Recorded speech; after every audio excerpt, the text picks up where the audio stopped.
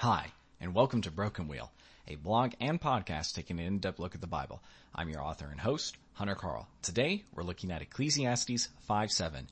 For when dreams increase and words grow many, there is vanity, but God is the one you must fear. What happens when you have multiple dreams? When we are born, we have something that immediately begins to deplete as we age. Potential. In that time, we are malleable.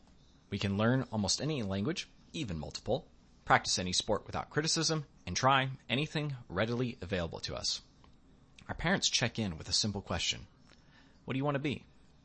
Some of us know. We are princesses, policemen, firefighters, astronauts, and nurses. We can make all the sounds and gestures that go with that career. No matter how absurdly we describe our future, our parents smile, confirming playfully our imaginations. We can be anything, reasonably. This is the moment to invite God into your life, to try and get a vision of His future. But there is a lie we tell ourselves as we grow up. We don't just want the career. We want the car, the house, the kids, the guitar, and the etc. We want it all. With our indomitable will, all the areas of life worth having will be ours. With a meticulous adherence to our schedule and everything moving perfectly according to it, nothing stands in our way. Describing the various things we wish, want, and strive for is a simple process.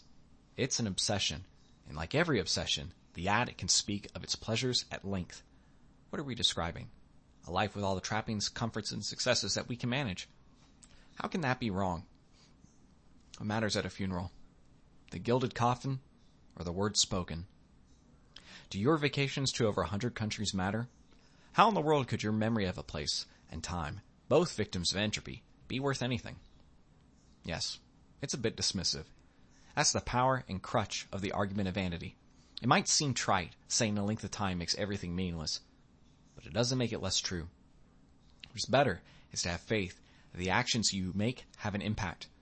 That means they can make an impression in eternity. That's a dangerous statement to make, because it's either one of incredible hubris, pride, or faith.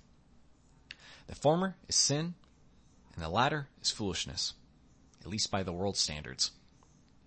Faith is an argument not from reason, though it can be assisted by it.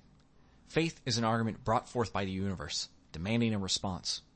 To see a creator's hand in a moral law requires something indecipherable, yet implicitly understood, to sit outside the universe and the structure. Pride? Now that's a trick as well. You must know that to think you can change something is to claim your filthy rags can clean. Can you deny that only God can save, that only He can redeem, that what is and what can be are both His to give or refuse? Then to live a life that leaves dents is to give that life to His purposes.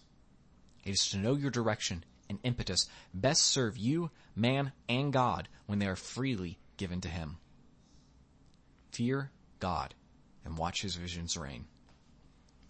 If you liked what you heard today, visit brokenwheel.substack.com and sign up to get this podcast and blog posts sent to your email. The podcast is also available on iTunes and Spotify. Please rate and review us there. If you want more of my writing, visit the About page on my website to read short stories I've recently published in journals such as the Blue Mountain Review. Thanks, and have a great rest of your day.